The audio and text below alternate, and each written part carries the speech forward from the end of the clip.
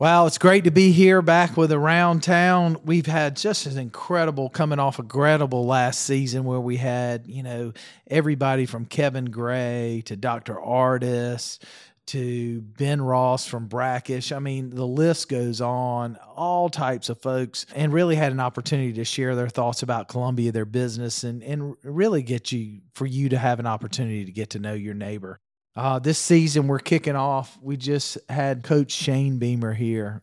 So excited to have Coach Beamer here at the university to be part of our community, and he truly has become part of our community, and we really appreciate it. We're looking forward to all the guests that are coming out. I'm not going to tell you who they are because I want you to be surprised, but we're going to have an incredible next season, and so stay tuned, be part of it, and share it with your friends. Thanks for being part of Around Town.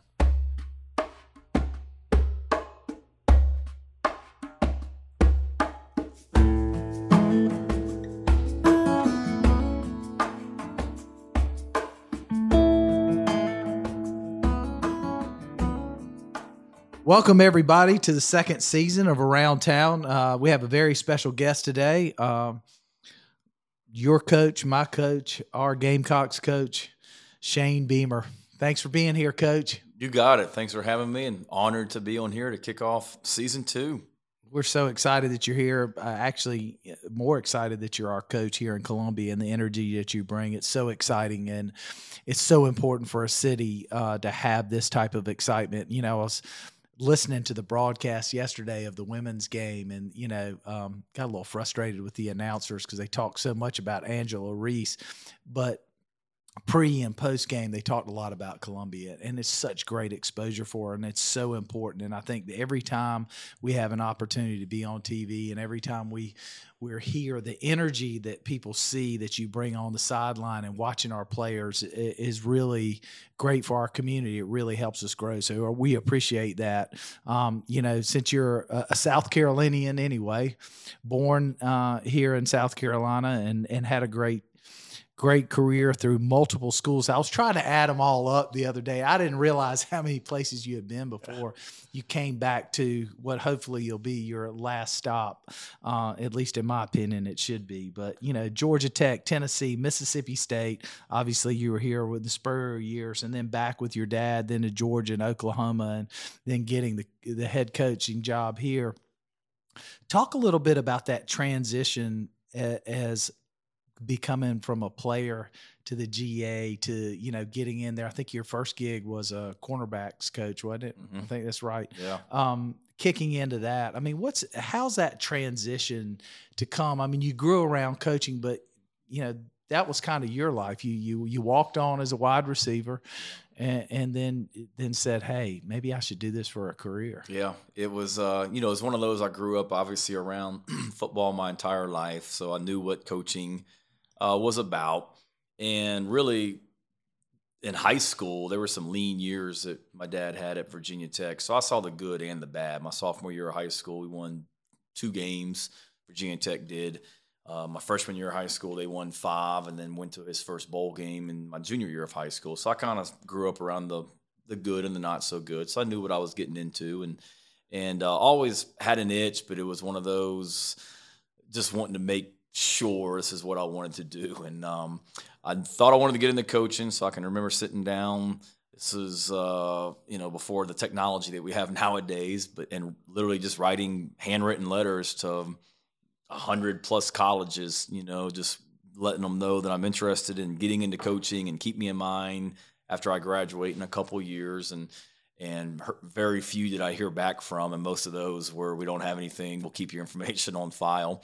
But just went down that path, and then I finished up in college, and the only job opportunity I had was I got an opportunity in Roanoke, Virginia to be the number 3, like the weekend sports anchor at the local NBC affiliate in Roanoke, Virginia. All right, I didn't know that. Yep. Learned something today. Yep. So I've been around the camera a little bit when I was in college, and my senior year in college, we played for the national championship. So we were in the news a lot and got to know some of those guys. And this was a very, very, grunt work position. We'll put you on camera on the weekend, maybe if the number 2 guy can't do this weekend or something. So, and they needed me to commit to it. It was like something crazy, like a 10-year contract or something that you were stuck with. And I was like, well, you know what? I'm intrigued by that, but I'm going to try this coaching thing first of all. And then I could always go back to the television stuff if I wanted to. And then my first place I was able to get on at was Georgia Tech as a graduate assistant. And that was after a semester. I graduated from college in December of that year. And starting out as a coach at Georgia Tech wasn't going to start until the summertime. So my parents were like, you're still living in an apartment. You're not going to sit around the apartment and just enjoy life for 6 months. You need to get a job. So I spent 6 months as a substitute school teacher in Virginia, elementary, middle school, high school, all that stuff. In Blacksburg? In Blacksburg, yeah. And 6 months of that, gained a huge respect and appreciation for teachers because of that. And then I started out coaching, and literally it's one of those things, it sounds corny, but from the first day that I was in coaching, it's like, okay, I love it, and this is what I want to do. But it's a hard transition to answer your initial question of going from player to coach. I mean, it's hard when you're pretty much the same age as these guys that you're now coaching, but there's got to be that separation as well. And then I went from small town Blacksburg, Virginia, to living in the big city of Atlanta, working for Georgia Tech. That was a transition, but it was great. It was around some great coaches and learned a lot from a lot of people. And then in any profession, as you know, it's all who you know and making connections. And I was able to be around some great people at Georgia Tech and then Tennessee after that. And that led to my first full-time job, actually coaching a position at Mississippi State in 2004. Starkville. That's a unique place. Yeah.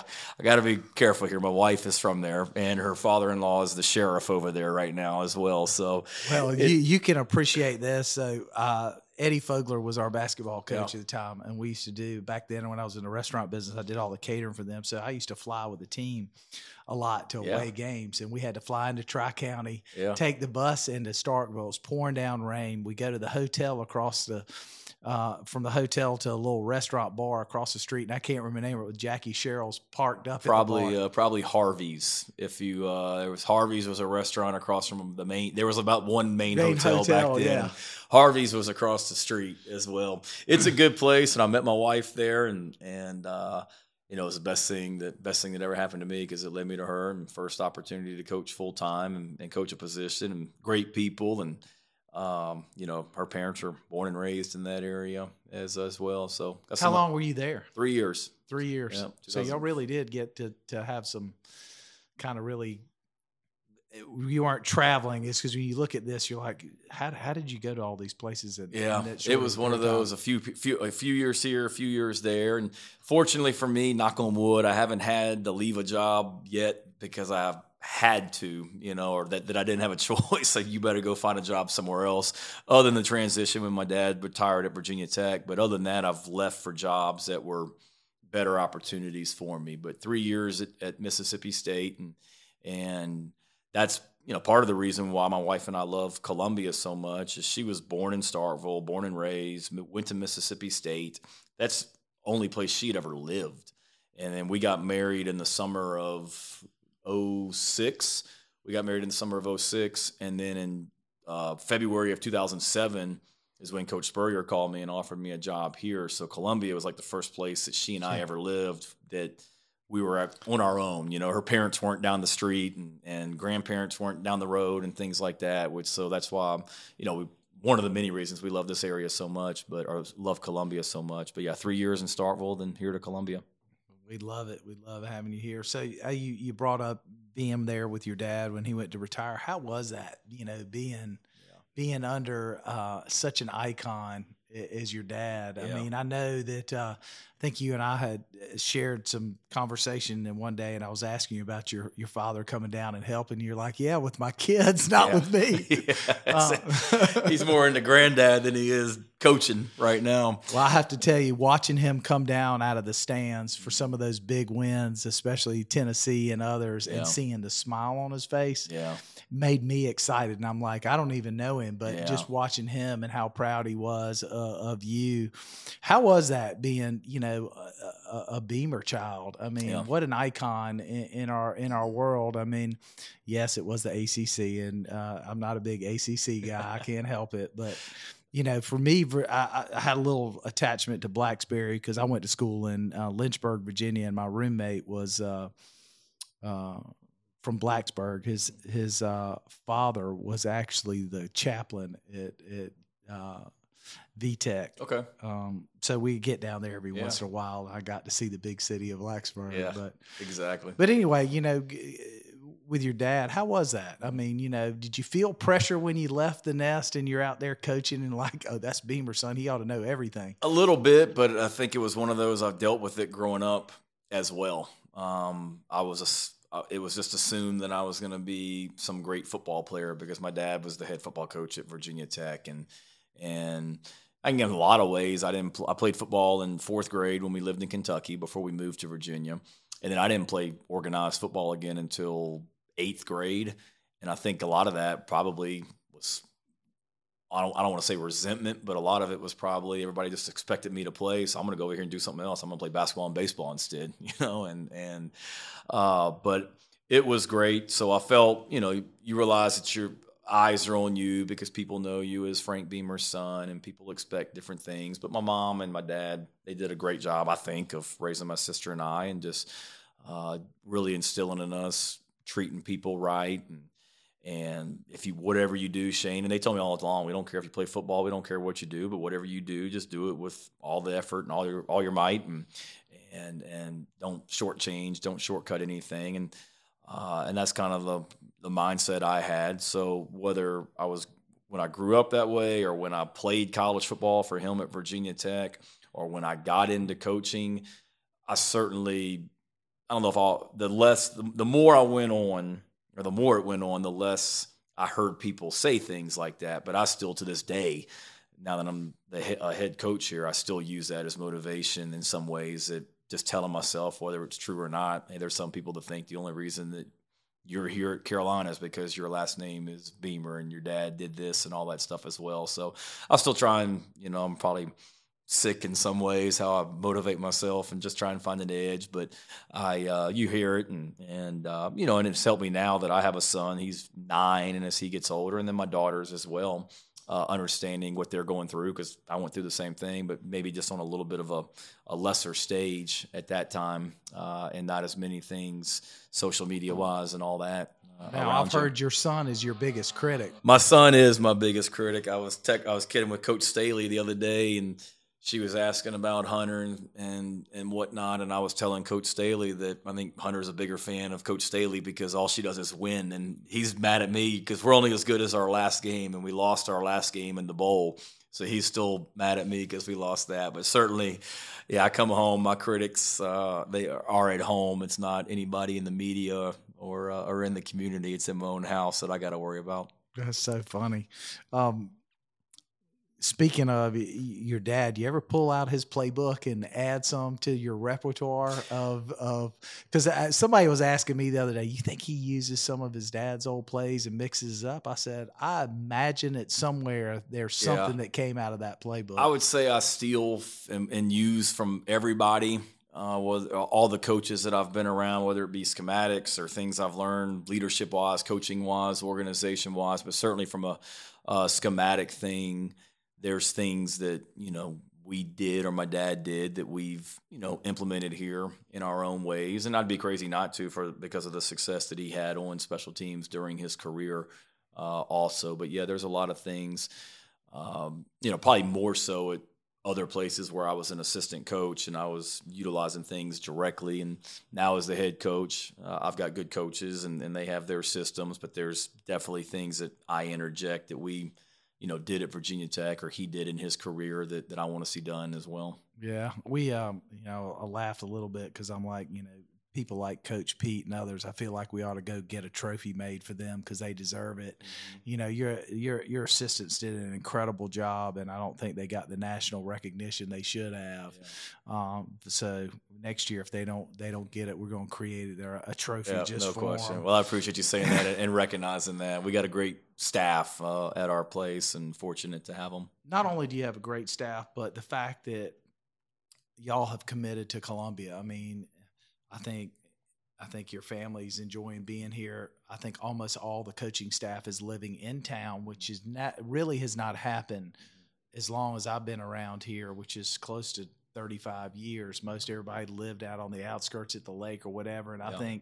I think that also has a really positive image with the community because it's important for everybody to be integrated. And I think you go to about everything. I mean, it's amazing. I see blips of you all over. I'm like, he's around town more than anybody I know, and I know how much we appreciate it. And I'm excited that your family likes to be here because that's important. It wouldn't work out because we're hoping they'll be here for a long, long time. Yeah, me too. And I want to be here, and they do as well. And I think it's important. And I realize the platform that I have and the opportunity I've been given to be a head football coach in the SEC. And there's responsibilities that come with that. And fortunately, I enjoy a lot of those responsibilities. I enjoy people, and I enjoy being out in the community. And I don't want to be a guy that just sits. And when I'm in the facility, at our football facility, I don't want to be a head coach that sits in his office all day that the players don't ever see.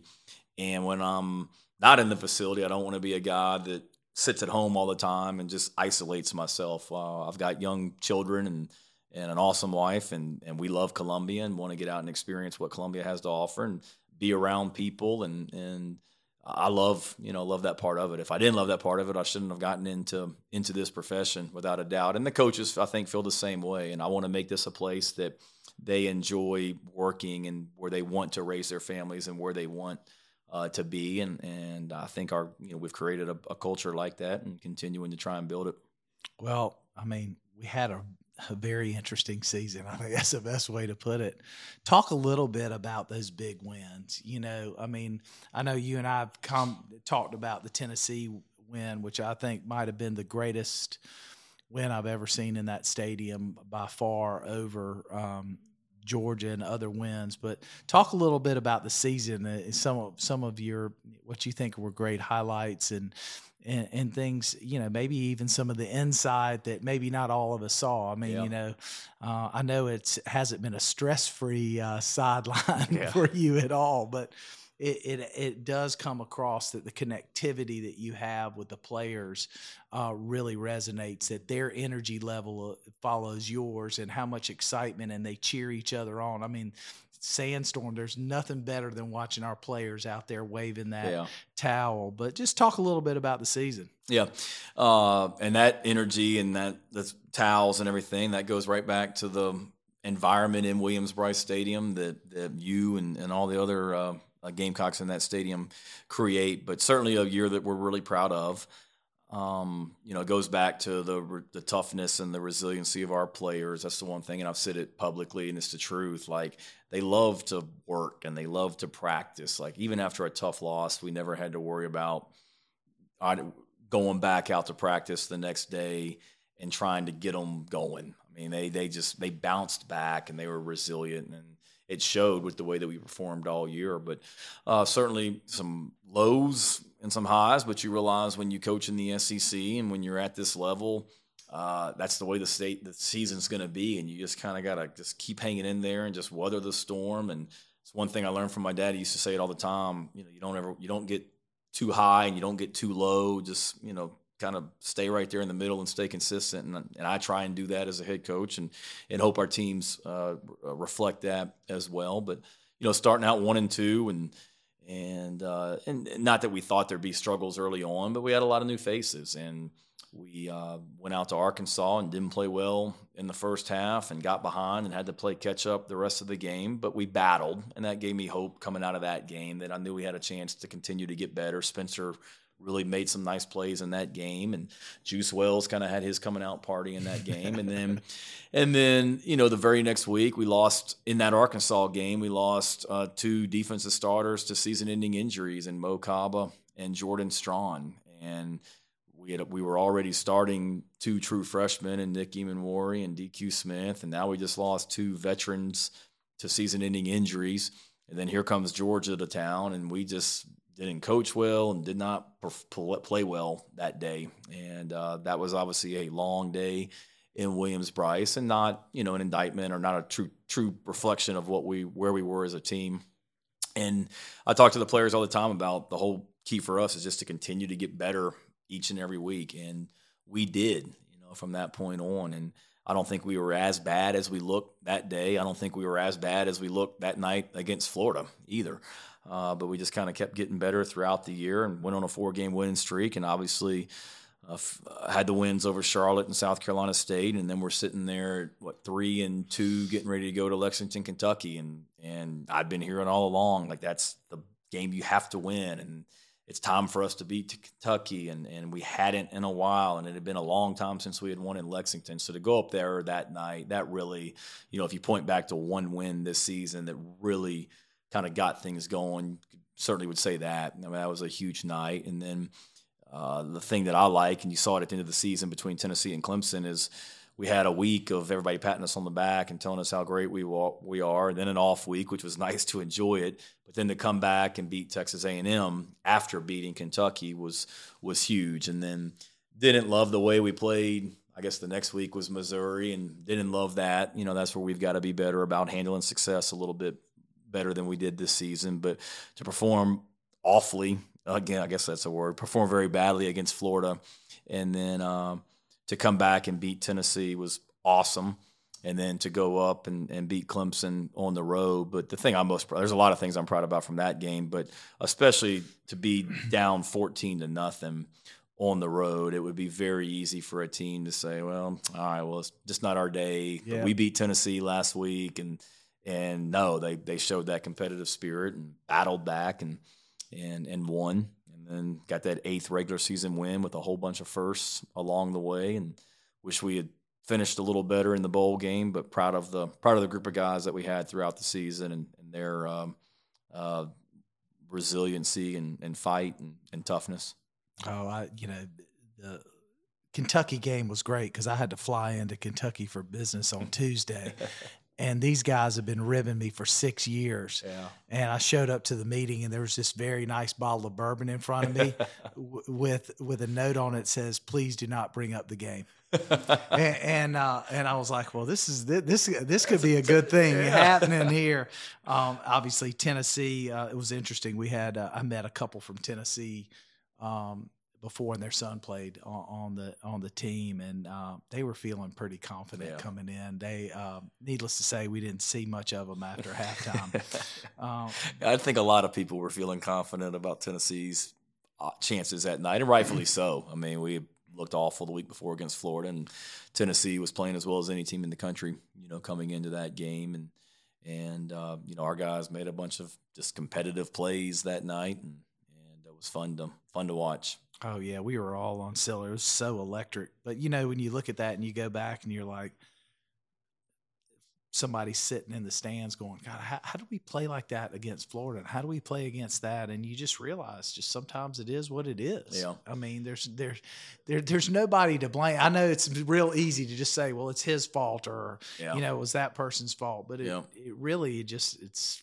the way the ball bounces. It is. And Florida got – my dad used to always use the expression out of whack, and that Florida game got out of whack in a lot of ways with turnovers and we had some health issues going into that game that I didn't talk about during the week and didn't make a big deal afterwards. But we didn't play or perform as well as we needed to that night. But I knew we weren't as bad as we looked, and I think our players realized that as well. And then to be able to come back the next week against Tennessee, I think it is. I'm in a profession where my livelihood depends on Saturdays that are a result of how 18, 19, and 20-year-old young men perform. And that was just one of those nights, and our stadium was awesome and a huge advantage, and one of those nights where our guys just believed in each other and performed really, really well and got better. After the Florida game, they got better that week going into the Tennessee game and made plays. And then rolling right into Tiger Town and like you said, coming back and playing. They played a full game. Never got. I don't think we ever doubted ourselves in that game. We're just like we're going to get there, and you could see it, you could feel it. It was pretty exciting to watch as well. I don't go to Tiger Town. It's one of those places that I went the last time I was there. It was a brawl. It was Lou Holtz's Yeah, last so game. it has been a while since you were there. And I don't go because it was such an awful experience Yeah. for me. I'm like, I'm just not going to do that to myself. Yep. But I have to ask, so as a young coach and you go to SEC Media Day and you're around people like Saban and everything, what's it like when you're in there and you're trying to make sure that you're getting the spotlight for your team? Yeah. I mean, how do you navigate all that? Yeah. For me, it's the media day that I go to is I don't want to say easier, but the way they break it up, like I don't ever see any other coach that's there. So you're either there with 3 other coaches or you're there with 2 other coaches, depending on the day you go. And I think other than my first year, I passed Ed Ogeron when he was the head coach at LSU. I passed him in a hallway, and that's the only interaction I've ever had with another coach at media day, just because, it's just everything's just so, this group's here in the morning, this group's here right after that, this group's here early afternoon, this group's here late afternoon, and you're just bouncing from one room, radio, TV, whatever it may be, and you don't really cross paths with people. So, you're I don't want to say competing, but you're challenged because you're there the same day that other coaches are, and whatever they talk about, people are going to be talking about. So certainly you want to make sure that whatever day you're there, you may be there on the same day as Nick Saban, Kirby Smart, whoever it may be. You may be there on the same day, and you certainly want to make sure that you're not an afterthought to what these guys are talking about, or to the other schools that are there that day. So for me, it's just probably like everything else that I do, just passion I have for this place is very real, and just being able to get up there and just talk, about what I believe in, and the things that I'm passionate about. And then for me, the other, that was kind of the first SEC Media Day is a big deal and all that, but really just being on, like when I first got hired, we didn't have in-person head coach meetings because of COVID, so everything was on Zoom. So it was about this time. I didn't think about that. Yeah, it was about this time, February of 2021. We have our first SEC head coaches meeting, and here I'm this young, dumb coach that just came in from Oklahoma, and you click on the Zoom, and there's Nick Saban, and there's Jimbo Fisher and Kirby Smart and all these guys, Ed Ogeron and whatnot, and you're sitting there, you're on this Zoom with them, and that was kind of like my first, like, oh my God, like I'm really in the SEC as a head coach. Now we have the in-person meeting. So we were in Birmingham last week and had an in-person head coaches meeting. But certainly, I'm gonna, when I need to interject and say something in regards to South Carolina or something I feel strongly about, I will. And there's a great healthy respect. But certainly when you're at media day in the summertime, that's an opportunity to really put your program at the forefront and showcase what you're about. And you've had some fun media moments. We laugh all the time because what's the craziest question you got from the media where you're just like, really? That's what you're asking me about? There's a few, and a lot of them could go back to one specific reporter as well that they come from. There's I don't know if there's one crazy one, and I appreciate the relationship that I have here with the media here in Columbia, regionally and nationally as well, in regards to South Carolina. And they have a job to do, and I have a job to do. And the only issues I ever have is when I think somebody's just coming at you with a question that's formed to get a negative response and to create controversy and things like that. When I get asked hard, tough questions, and I do my best to answer them, honestly. And as long as there's a healthy respect with one another, I have no issues from a media standpoint. Well, I know the media reported, I think it might have been in the State or which one it was, from your text you got from a well-known recruit at 2:30 in the morning. You want to tell us a little bit about that story? The Nick Harbor saga. Yeah. So Nicholas Harbor, who we just signed a couple of weeks ago, I had gone to bed the night before. I'd been in his house the week before and I talked to him all weekend and gone to bed that night. Felt pretty good about him signing with Carolina the next day. And then I got a message from him, sent me like an audio message at 2:58 in the morning that day, essentially woke me up and essentially just ruined saying, your night.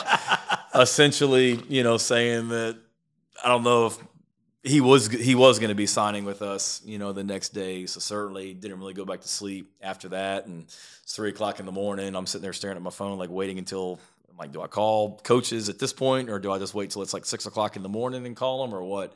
And then that morning was spent just trying to, get him on the phone, and tried from 7 a.m. on texting, calling, and couldn't get him on the phone. And finally about, I don't know, 9 or 10 a.m., we finally talked, and then talked another time after that as well. But that's recruiting. You're dealing with young men, and they got a lot coming at them and big decisions they have to make and things like that as well. But that was certainly one. I was on the phone late at night with Alshon Jeffrey the night before he signed back in the mid 2000s as well. So it wasn't my first experience, and Alshon turned out okay, I would say. So hopefully, hopefully we'll have the same results with Nick as well.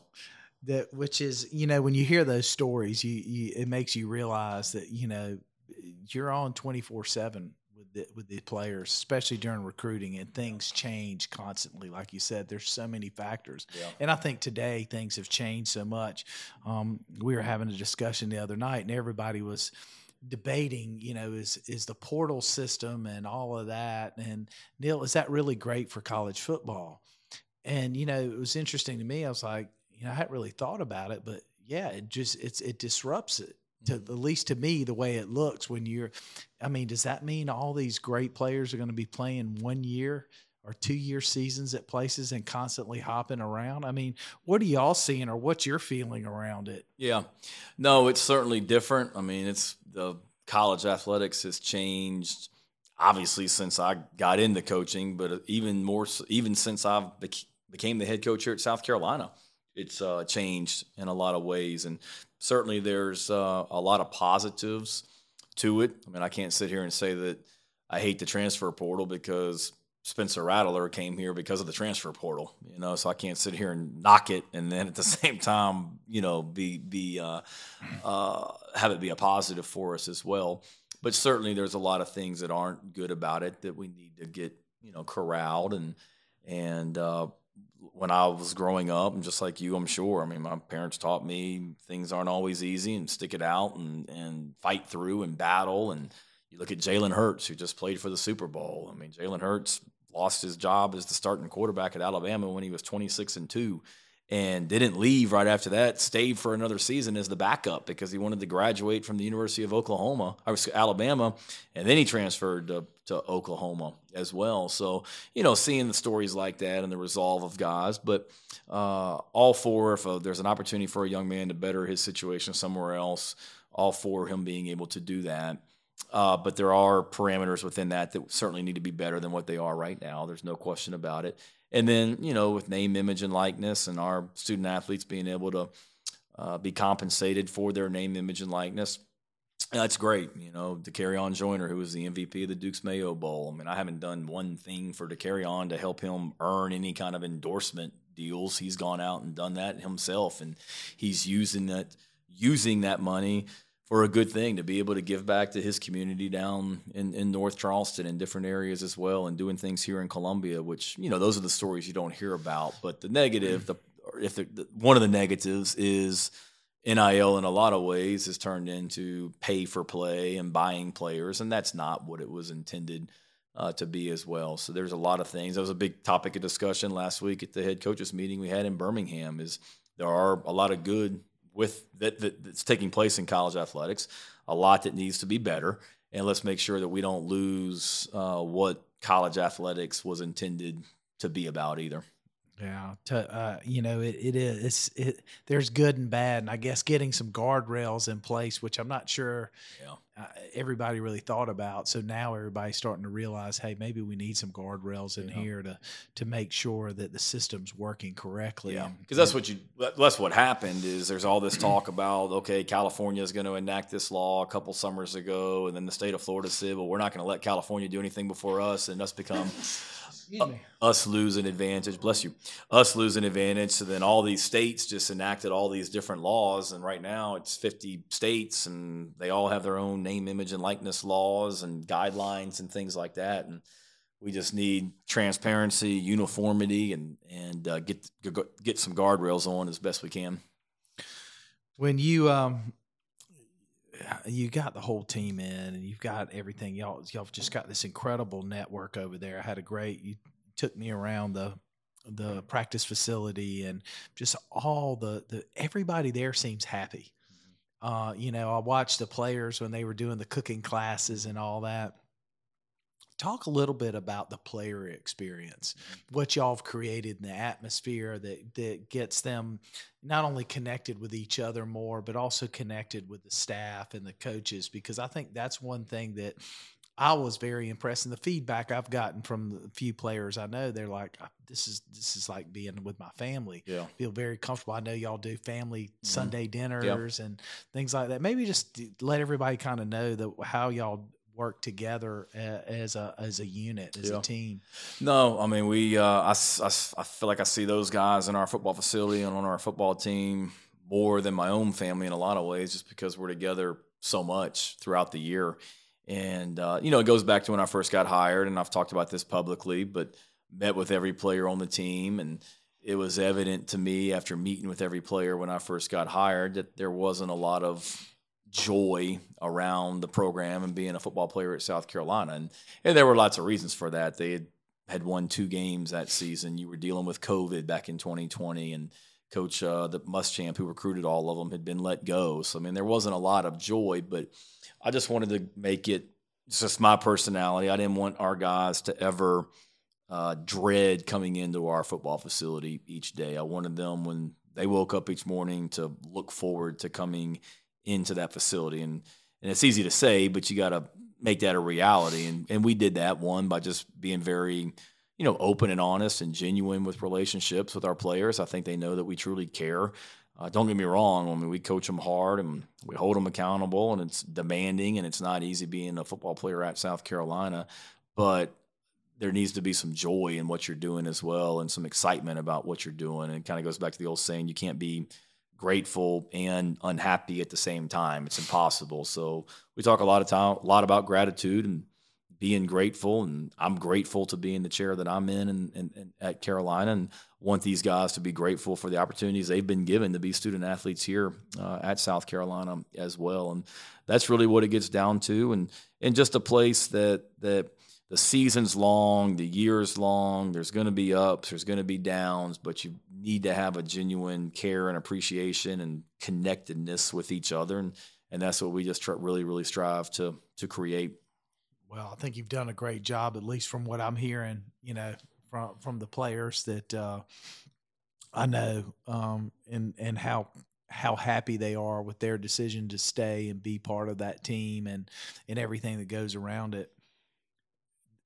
Newspaper article comes out the other day. The university's put an RFI out, bills it as stadium improvements, but it really talks about all the land that university owns. I mean, if you could pick, what would it be to enhance the experience that you'd like to see? Personally, a dynamic golf course back there as well would be my choice. You got all kinds of land. You got a river. I mean, I think the possibilities are endless from a. I think I was quoted saying that. Were you? I didn't read the article, but you and I think alike. So let's get a great golf course back there. No, I think there's a lot of possibilities, and it's exciting to see, where this thing goes and ends up as well. We've got some awesome athletic facilities here at Carolina already, and awesome venues to play in. But certainly there's lots of ways to make those better. We're fortunate that we're not, landlocked by a lot of stuff. I coached at Oklahoma, where on all 4 sides of the football stadium and basketball, or not basketball arena, but all 4 sides of the football stadium, you were surrounded by buildings, and there was nowhere to go. And I coached at Georgia, where the stadium's in the middle of campus and there's nowhere to go. And the football facility that we used was across the street from an elementary school, and was next door to the baseball field, and was next door to a frat house, or a main road. So there was nowhere to go. We don't have that problem here at Carolina. So it's exciting that we have some flexibility in what we can do space-wise, but then also development, and Coach Tanner and Chance Miller, our deputy athletic director, and a lot of people that are smarter than me are coming up with some great plans and ideas, and excited to see what happens. But it just goes back to, we tell recruits this all the time, like we're continuing to grow and we're continuing to get better, and it's because of the excitement that is around Carolina athletics right now, and our fan base has created a lot of that. Our fan base, that's got to be a great selling point for you when people see the excitement in the stadium and how, day in and day out, people show up to the game and want to be part of it. There's nothing like game day for me to walk into that stadium. And a couple times that we were able to be on the sidelines this year and feel the excitement coming into the game was just, it's unbelievable. I think it's unmatched. I mean, every school says they have the best atmosphere, but I really do believe we have one of the greatest fan bases by far. And it's exciting to be there. I'm going to switch gears on you a little bit and get you to give us some highlights on Columbia. I mean, you and Emily have made it your home. I think your kids are having a great time, at least when I've seen them running around downtown. They seem to be happy. I mean, tell us what you love about Columbia a little bit. What draw y'all back? I mean, obviously there's a reason. Yeah, no, there's so much. I tell people this all the time, and it's the truth. I mean, we've lived some awesome places and have enjoyed every place that we've lived. I've never not liked anywhere, but Columbia has always been, our favorite. Now, a lot of that's sentimental reasons. Like I mentioned earlier, she and I first lived here after we got married. 2 of our 3 children were born here in Columbia. So there's obviously a lot of sentimental, personal reasons for that. But loved it when we were here just because of it's, say it all the time, I mean, it's a true college town that's in a, not a big city, but has everything that a big city has to offer. And that's what I love. I'm a history buff, so I love the history in Columbia, love the history in this state. Obviously, people is what makes everything go, and there's some awesome people here. We had great friendships with friends when we lived here before, when I was an assistant coach, that we still have those relationships, but then we've been able to come back and in the last couple years make some great friendships with people that we didn't know when we were here before, that we spent a lot of time with. And to me, it's just all the different stuff that it has, that Columbia has to offer, from a historical standpoint, to the river, to the zoo, to the being able to get anywhere you wanted to outside, Columbia in a relatively short distance. There's a lot. I've got a lot of things on my to-do list of things I want to accomplish and experience in Columbia that I'm just kind of like checking them off. Like last week, I just went one day and went down to the I know it's the Confederate Relic Room, Military Museum. I guess that's when the State Museum. Yeah, sorry. Went in the State Museum. Hadn't done that really before. And just went there by myself one day and just kind of walked around for hours, just taking part in stuff and learning about the state and the area and things like that. So there's a lot of things I just want to continue to do that I haven't gotten to experience yet, but I'm going to. Well, if there was a business or a concept, a restaurant or something that we're missing in Columbia, what would it be? What should we be recruiting?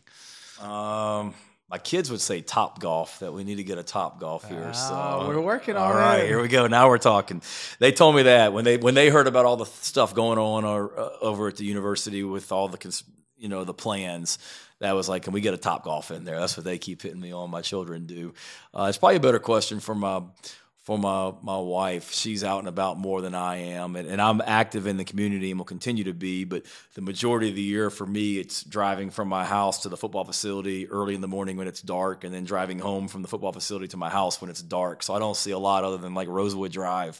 But there's a lot that we have, and a lot that I know we're continuing to bring here, and with your leadership, the best is yet to come. Well, I think it's, I appreciate that, but it's, what I see is that this community is just excited, and it seems like every cylinder's there. We get a new president at the university who brought a whole nother level of energy and outlook. I think some of the key positions he filled with folks who are really focused on how do we leverage those assets and become stronger with the community. He and I are doing a town hall at the university on the 23rd, and getting these 60,000 students that are here to stay here.